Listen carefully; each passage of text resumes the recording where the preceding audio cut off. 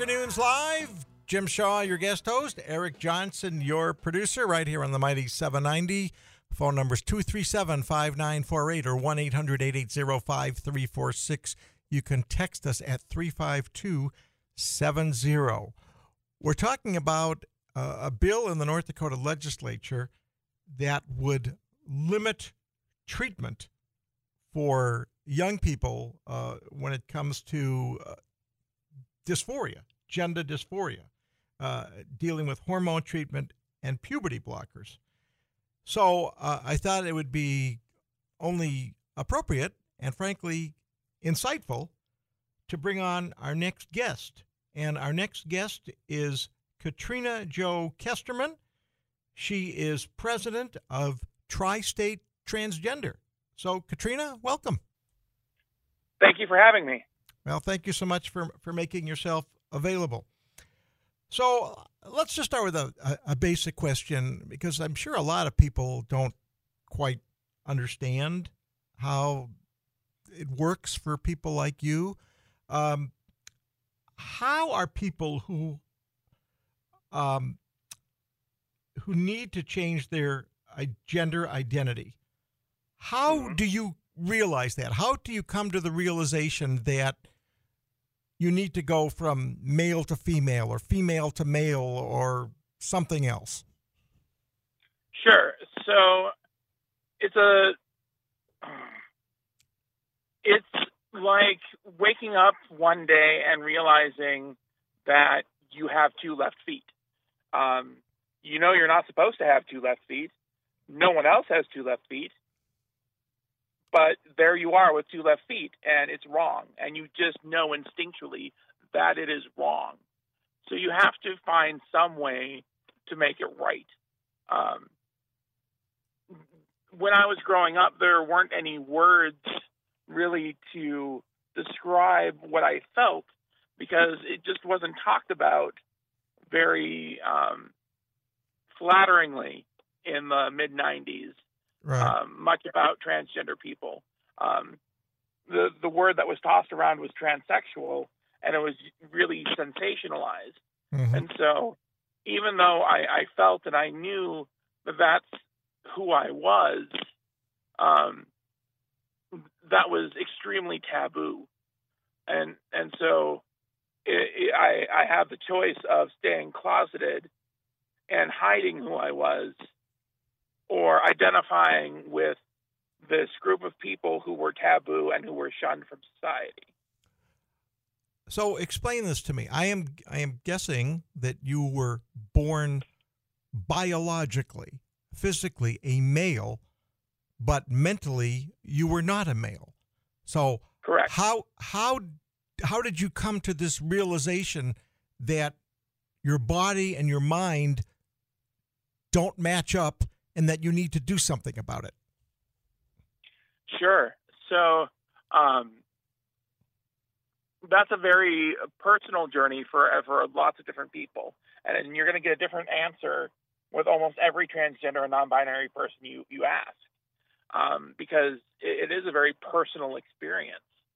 For me,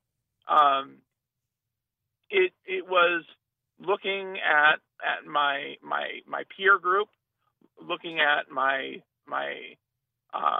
friends, most of whom were girls, some boys, and realizing that I had more in common with my female friends than I did with my male friends.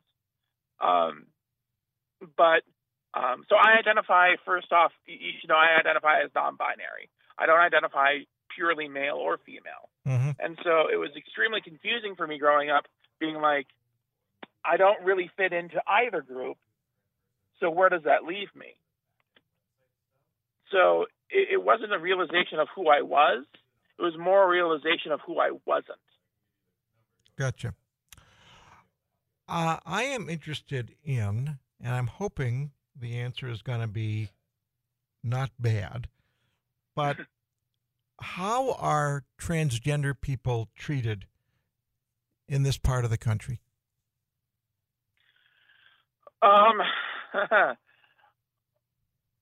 It varies. A lot of hostility does occur. And there have been actually very recently a lot of death threats put against members of the transgender and non-binary communities and the rest of the LGBTQ plus community at large from certain hate groups who are fairly active in this area of the country. So you'll have that extreme. But then you'll also just have a lot of uncaring apathy where people will not respect a person's name or not respect a person's pronouns to discredit or humiliate someone. Have you experienced anything? Harassment, threats, disrespect? Oh, yeah. What have you experienced? Well, I've never had a direct death threat on my life yet. However, I have been intentionally misgendered a number of times. I have been publicly insulted and humiliated on social media. I have been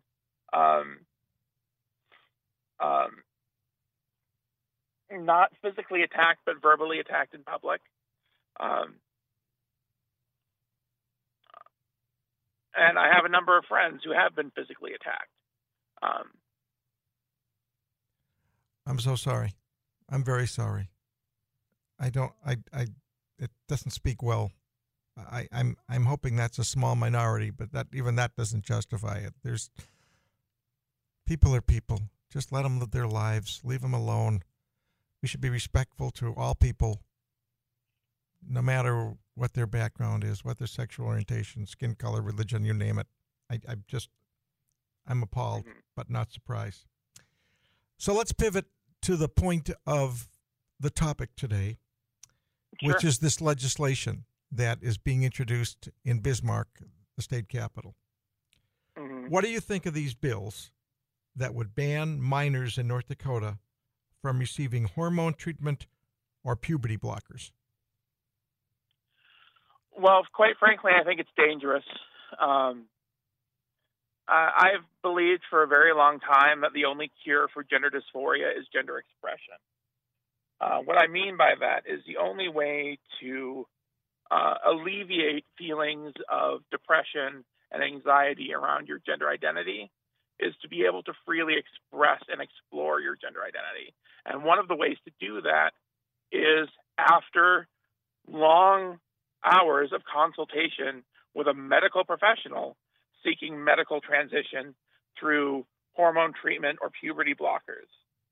And to shut off that route to exploring one's gender identity shuts off the medically allowed treatment for alleviating those feelings of depression and anxiety.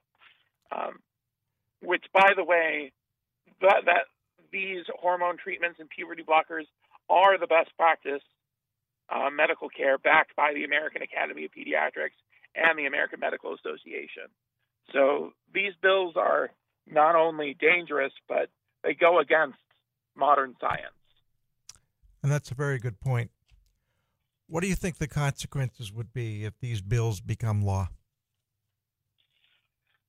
Well, I think that we'll see, unfortunately, a number of deaths, probably suicide-related deaths of some of our transgender and non-binary youth, because it will add to the atmosphere of hostility that our youth already face.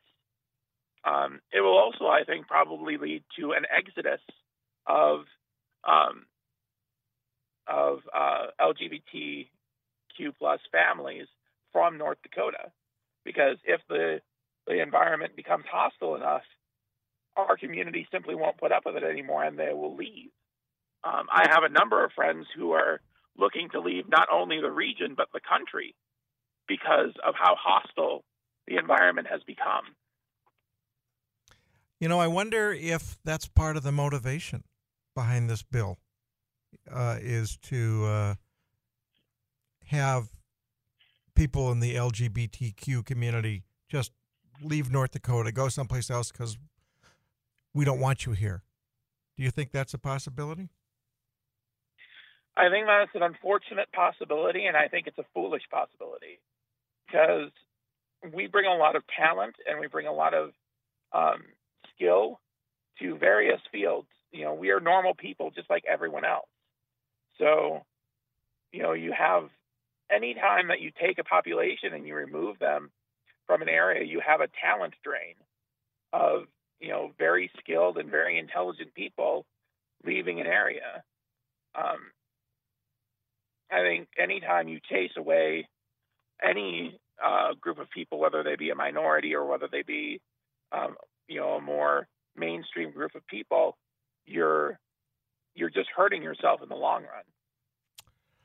Katrina, you make some excellent points, and I want to continue this discussion, but we have to take a short weather break. So hang in there with me, Katrina. We're going to take a break. Then Eric will come in with the weather, and we'll talk to you in just a couple minutes. I pulled into Nazareth, was feeling bad. Back to Afternoons Live on the Mighty 790 and 104.7 KFGO.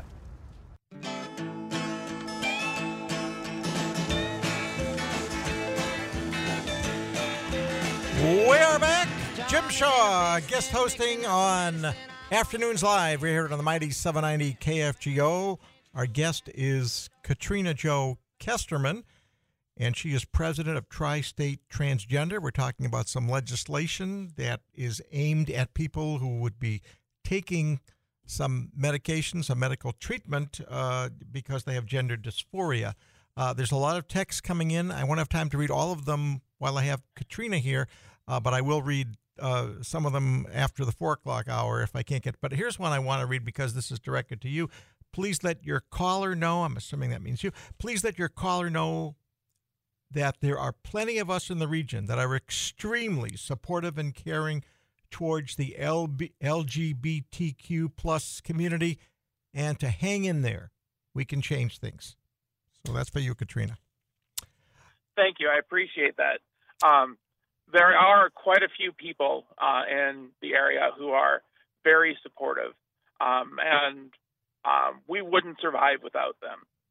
So to anyone listening who is supportive of the community, thank you. You get us through day to day. And I'm proud to say I 100% support her. So I wish you equal rights and peace of mind, and just to be left alone and let you live your lives. Let's go back to talking about these bills that would ban minors in North Dakota from receiving hormone treatment or puberty blockers. What do you think is the real motivation behind these bills? Well, I'm not a politician, so I can't speculate a whole lot. I just think that right now it's kind of we're picking on transgender and non-binary people is easy politically. There aren't a lot of people who will come to our defense. We're kind of a hot button issue, and so it's really easy for politicians of a certain party to support anti-LGBT legislation and not have a lot of repercussion for it, because a lot of their base are of the mindset that our community is an anomaly and shouldn't be around. And so they don't lose anything by attacking us, and they gain a lot by attacking us. So I think it's just a matter of political convenience, unfortunately. Well, the anger and hate directed at you and others who are transgender, it just really, really bothers me. And I just want to follow up on what you were saying. Why do you think, and I realize I'm not painting with a broad brush, not everyone's like this, but why do you think there's so much hate out there against people who are transgender? Well, I did listen to your previous guest, and I am not a student of psychology. I am a social work student, so I did study a little bit, but I do have to agree with her that, it has to do with this idea of this worship of the male image, and the idea that someone who has achieved the male image wanting to change that is unfathomable to many cisgender men. And I think that the opposite is true for a number of very proud women, cisgender women. The concept of someone who was born, winning the gender lottery and becoming a strong, independent woman, deciding that they want to become male, is unfathomable to them. I think it's a matter of they don't understand the experience because they've never been through it themselves. They can't fathom it. They think it's different, and as human history shows, people fear what is different. Right, and I want to read. I'm going to read a couple more text messages, and then I'll read more after we come back at 4. Jim, I disagreed with a newly elected Freedom Caucus state senator who was in favor of anti-trans legislation. They always say there are too many laws. Oh, here we are. That interfere with our freedoms, yet will waste public time and money on this legislation that will hurt a small population of North Dakota. They are cruel religious zealots.